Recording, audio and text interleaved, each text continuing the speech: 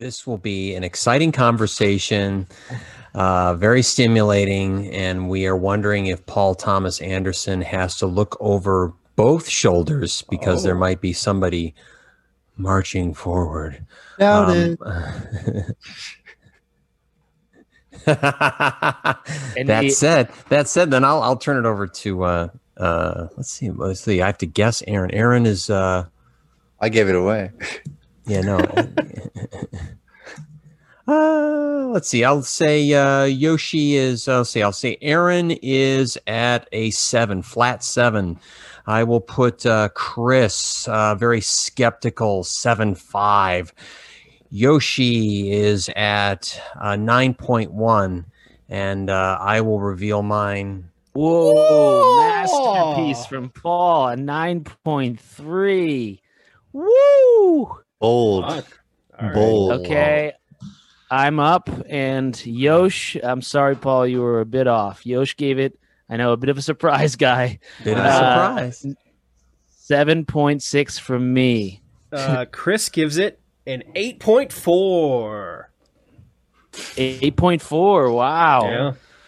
And Aaron gives it a Hieronymus. Hieronymus? Hieronymus? You mean hegemony? Hegemony. Oh wow, guys. Yeah. For all of that Tarkovsky talk, I think I probably surprised you guys. Yeah, you did. Wow. I thought we were like bearing the lead here. Yeah, I thought it was going to be Yoshi and I against Chris and Aaron on this one. I thought. All right, the final score for Ivan's Childhood: 8.2. 8.2. Chris is the closest. Ooh, Chris point gets for. a Oh, did we do credit, that yeah. for Embrace of the Serpent? No, but I can. So My bad. me, Aaron, and Chris all have a point. No, me, That's right. Paul, and Chris. I don't know. I'm We done. all get a point. Thus. I'm done. Yeah, so Ivan's Childhood. This is Tarkovsky's first film coming right out of school. And Wow. as a big fan of Tarkovsky as I am, I typically bring films to the show that I have not seen. And this is one of the only ones I had not seen by him. I think there's maybe only one other one I haven't seen now. And so I wanted to bring this film. And yeah, again, it's his first film. And right off the bat, I'll just say that I think he was really, I mean, it's ironic that we in the same show had this film and Ida, because both black and white, both way different time periods, but in my opinion, they both suffered from the exact same dilemma, which is it's just a director finding his footing, finding his poetry, finding his feel. And I think that this film, if we're going to go in the context of film history, there's a lot to be impressed with. I think that Tarkovsky is the pioneer of dream sequences. Not that nobody tried it before him, but he certainly brought it to a new level, which led to inspiring many, many directors. And I think that this film particularly tore a huge hole open in the poetic cinema. I think that he is a massive pioneer in this sense, but ultimately I think that this just felt like a director trying to be stylish and finding ingenious ways to do it successfully, but ultimately the story suffered, and the whole structure of basing a film off of 4 separate dream sequences just didn't work for me. As cool as those sequences are, as ingenious as the camera work is, and as poetic as it feels, ultimately this film felt half-hearted to me. Wow. Yeah, because I think that what I thought was I think the movie's lyricism is what did it for me, and I was like, oh, okay. I'm taken on a journey. I guess what I found refreshing about it, it was interesting because I as I went through the entire movie, then I got to the Wehrmacht at the end, and I thought, I'm like, oh, okay, got it. Do we have to see the death houses? Yep, they've been referenced, so we're going to see them. Okay. I also know that Tarkovsky probably wasn't like he would have redone moments of this movie, and I probably could identify a few of those. But the fact that I was taken somewhere and just felt breathless at times, this was very effective for me. I probably there is an incompleteness to it, but I just found it just joyful to watch. And what's Victor Nikolai Burliev, was just absolute marvel to watch. And He's the kid. This is the kid, the little Ivan Bondarev. It was stirring. It was very stirring. I guess I have a soft spot for our child protagonists. To me, this had, we go back to those times we look at, read about the American novel and the picaresque novel and the Bildungsroman and all those really cool, fancy words that are thrown out in critical reviews of books that we love, like Catcher in the Rye, whatnot. That's what this was. This was, we're following our little mouse around, through the ravages of war and a life that he proudly endured, which was extraordinary because you have, Yoshi, really, really gotten us up on Tarkovsky, and and it's interesting because I probably foreseeably, I just first blush, I can see that some of the later works, which you probably would deem more mature and masterly, I can see like, oh, okay, I see where there's an innocence in me which was affected by this movie deeply. And I love any movie through the eyes of a child, especially these war ravages, Middle to Eastern Europe, Western Asia, this history, whether it's, we're watching Tin Drum or the next great Polish Hungarian director who's got another take on yet the shock and horror of Nazi Germany. Somehow when it's done through a child, I don't sentimentalize it at all. It is even more profound for me. And interestingly, because I think the knock against this, at time felt like we were bringing a play to life, probably in a more modern time with a fuller budget. There, obviously we would see and feel a war going on, but the fact that there was this implication of war and how anything could turn at any moment, a dead body here, an aside here, I got the impression like they were on the front line, that they were scouts, that I was taken there. I was sucked in, and it was deeply moving for me. Yeah, I think the theme, I'll let you take it in a second, Chris. I think the theme of this episode is sort of like, all right, 2021, we have no idea what's going to happen this year because everything's kind of flipped on its head. I mean, when Yoshi is being critical of a Tarkovsky film in the first episode of the year, we know that we had no idea what's coming because, I expected to, I brought the film in and I've talked a lot about Tarkovsky, but I have to be honest, I didn't like the film too much, and I'm not going to like it. I'm not going to give it a high rating just because I'm a big fan of the director. I think that it's interesting that Ida also had both of these films were like, dealing with Nazi themes. So it is cool that they both were in the show, but I think it was the same experience watching that film where like, beautiful imagery, but for me personally, imagery isn't enough. Like the imagery needs to be earned. Mm-hmm. And these beautiful portraits that Tarkovsky made in this film weren't really earned for me. Yeah, like look at that shot that Aaron put behind him right there. It's incredible. Yeah. Incredible, but where is the emotional connection? Exactly. And as Aaron and I are on the same page in this episode because let me jump in here. Let me bash this film a little. Let's go. All right. Wonderful dream sequences, but ultimately, like Josh said, this is cool camera movements without emotion. And to me, the character development's not there. And although I think this young boy, this little man did a wonderful job acting. I just I had trouble with all the other characters. I mean, this kid was acting acting circles around some of the adults around, you know. It's a difficult movie. I turn back to a movie we've seen, 400 Blows, where it is all about that child and we follow his life. And to me, 400 Blows is just a better movie, like all around. Because it's all about the child. It's not all about the director. Yeah, exactly. So this was all about let's show these cool environments. We've got all these great sets and explosions and smokes and cool swamps and rivers, and like let's just get all these epic legendary shots like the one behind Josh, you know. But it doesn't have the emotional pull or character development like the Virgin Spring behind Josh. Even though I didn't care for the film, it still had character development.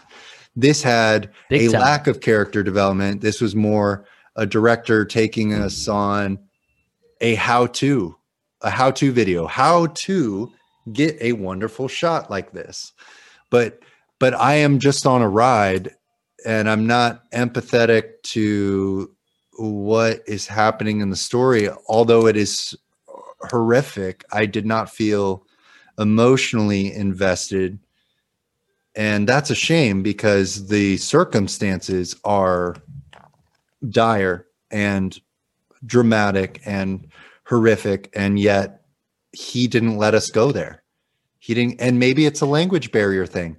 We don't speak the language. Maybe in that language, these words and this connection to history really connect to a soul level when you're listening and you know this language, and it's just like, wow, you guys missed the mark because you're just reading the dialogue. But in that language, this is poetry. And that is where I think I missed the movie. I don't speak this language, and I think that's a barrier that got put between me and this film. And that's unfortunate because look at these shots. They're phenomenal. But I as a English speaker could not relate to this dialogue I was reading, or the acting, really. I don't know. In all fairness, like this is the first war film of its kind. It's the first war film to focus on the poetry of the loss of innocence of a child through his dreams.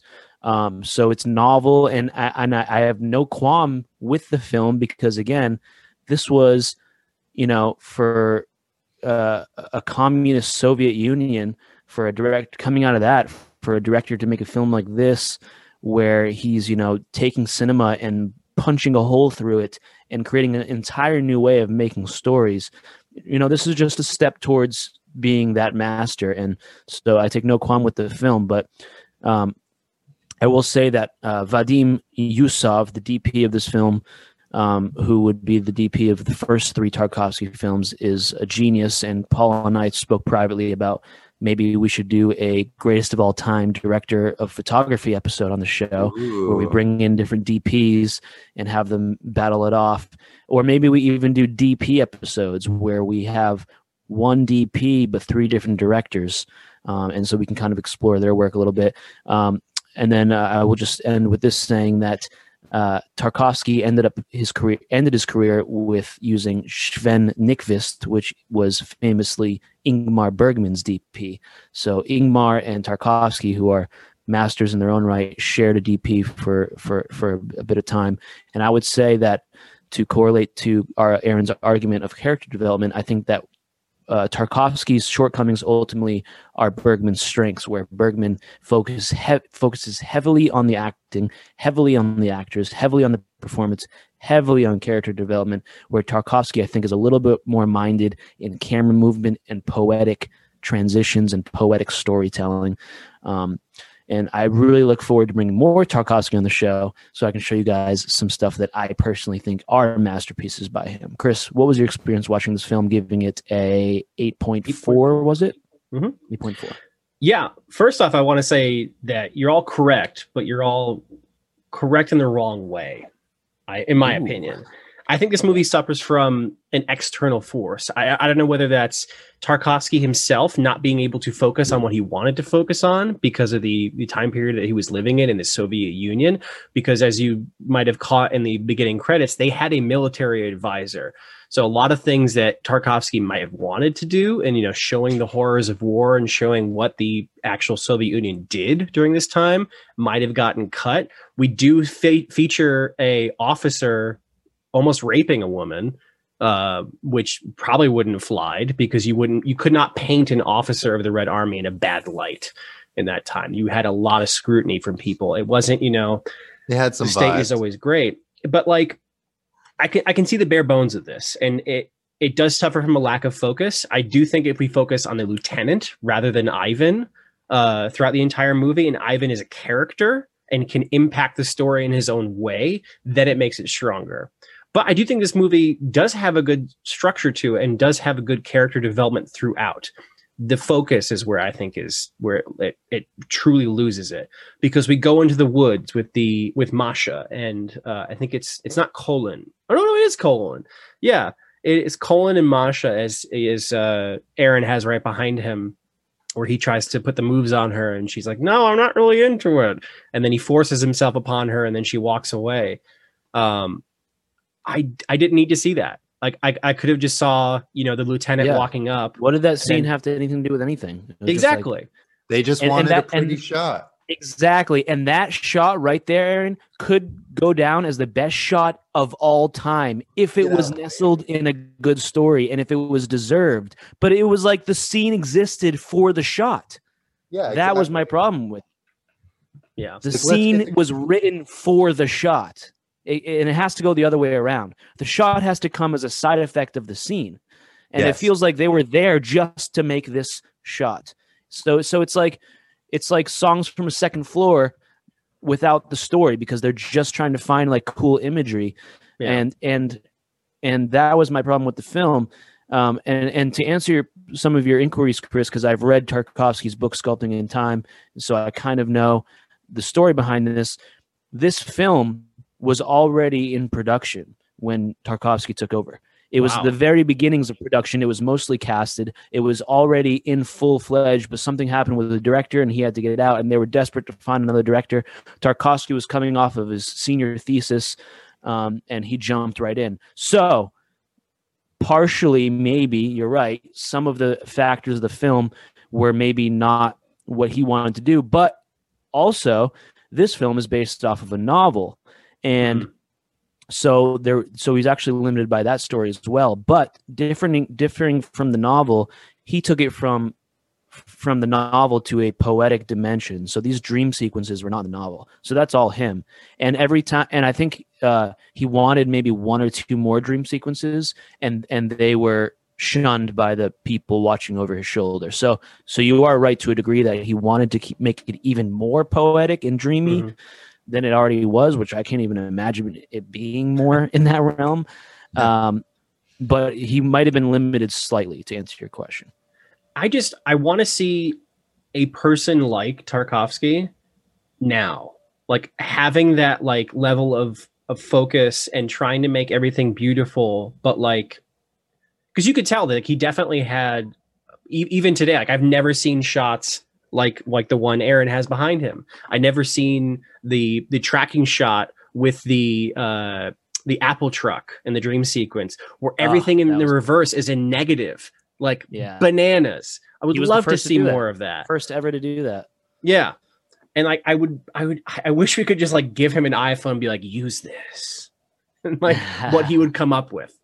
Well, I'll wait till you see the next film I'm bringing in by him, which is called Stalker. And there's a video game based off of it. Oh, really? Yeah. Interesting. That's cool. Yeah. I'm glad that we've at least dipped our toes in him now, because if you like these ingenious camera movements that impressed you, Chris, wait till you see his later work, because wow, he got better and better every film, and some of these films are unbelievable.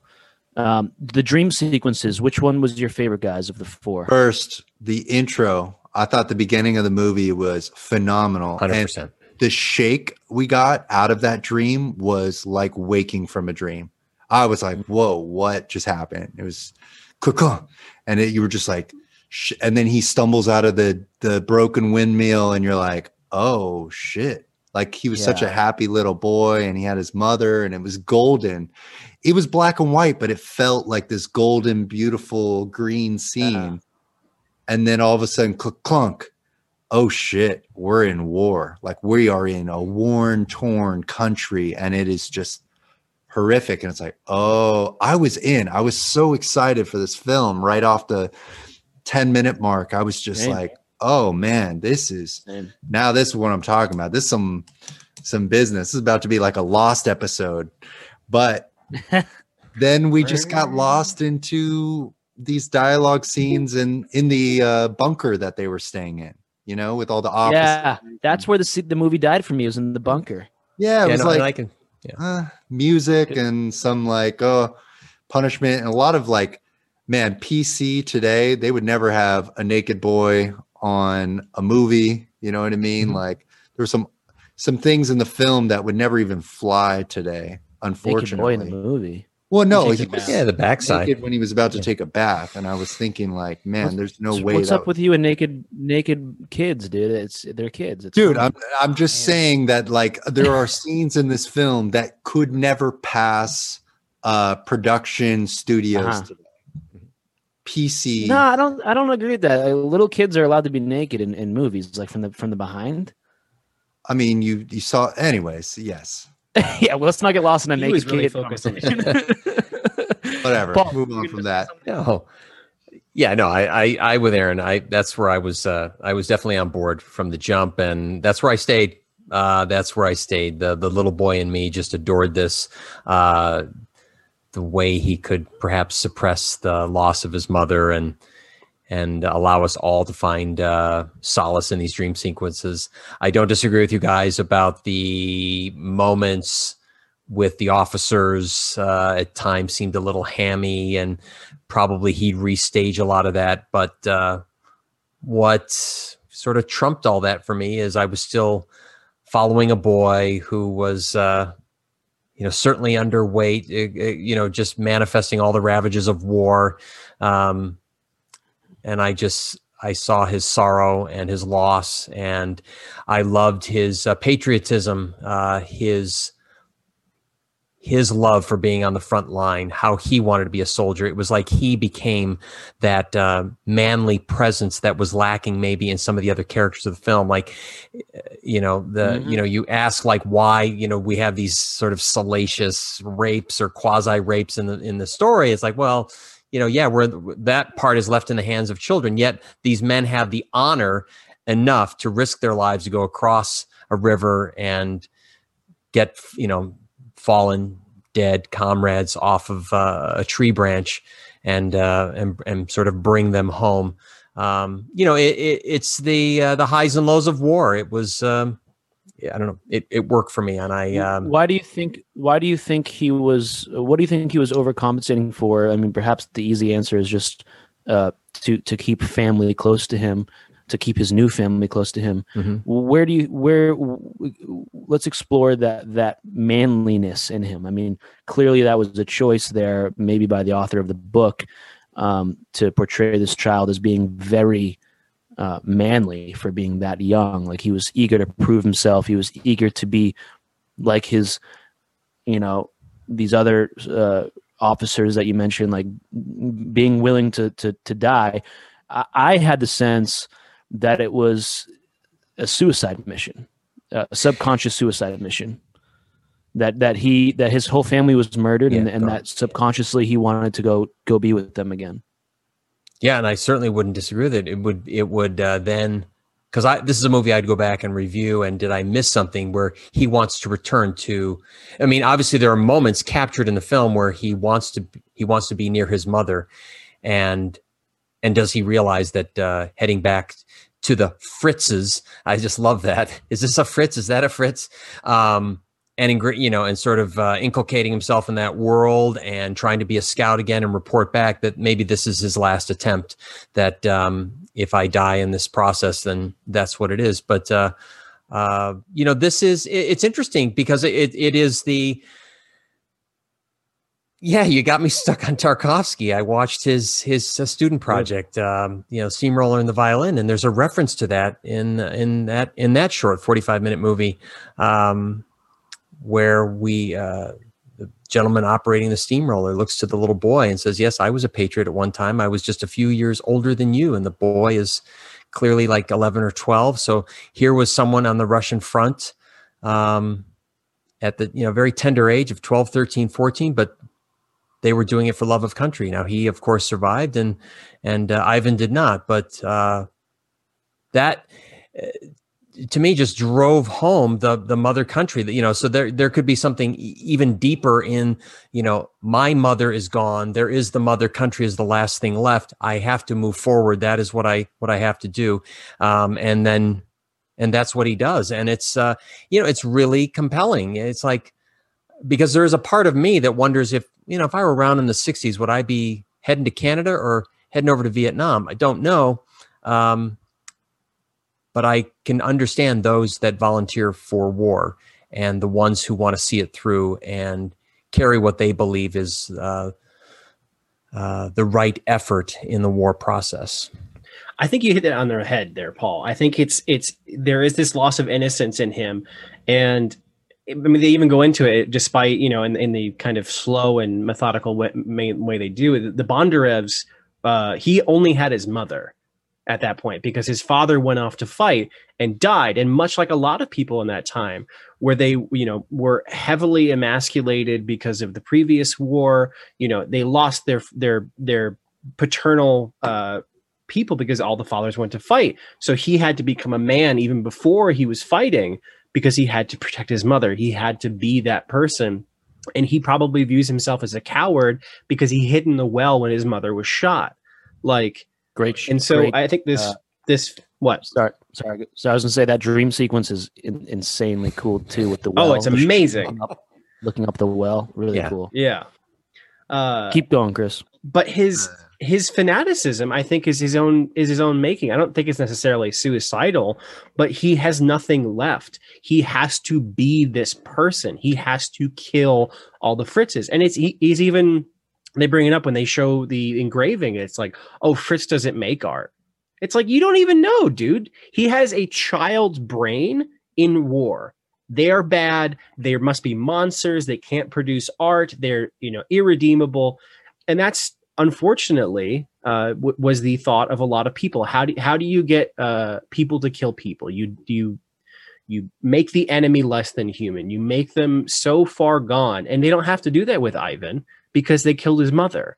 The biggest force in the world to want to kill somebody is like, you killed my mother.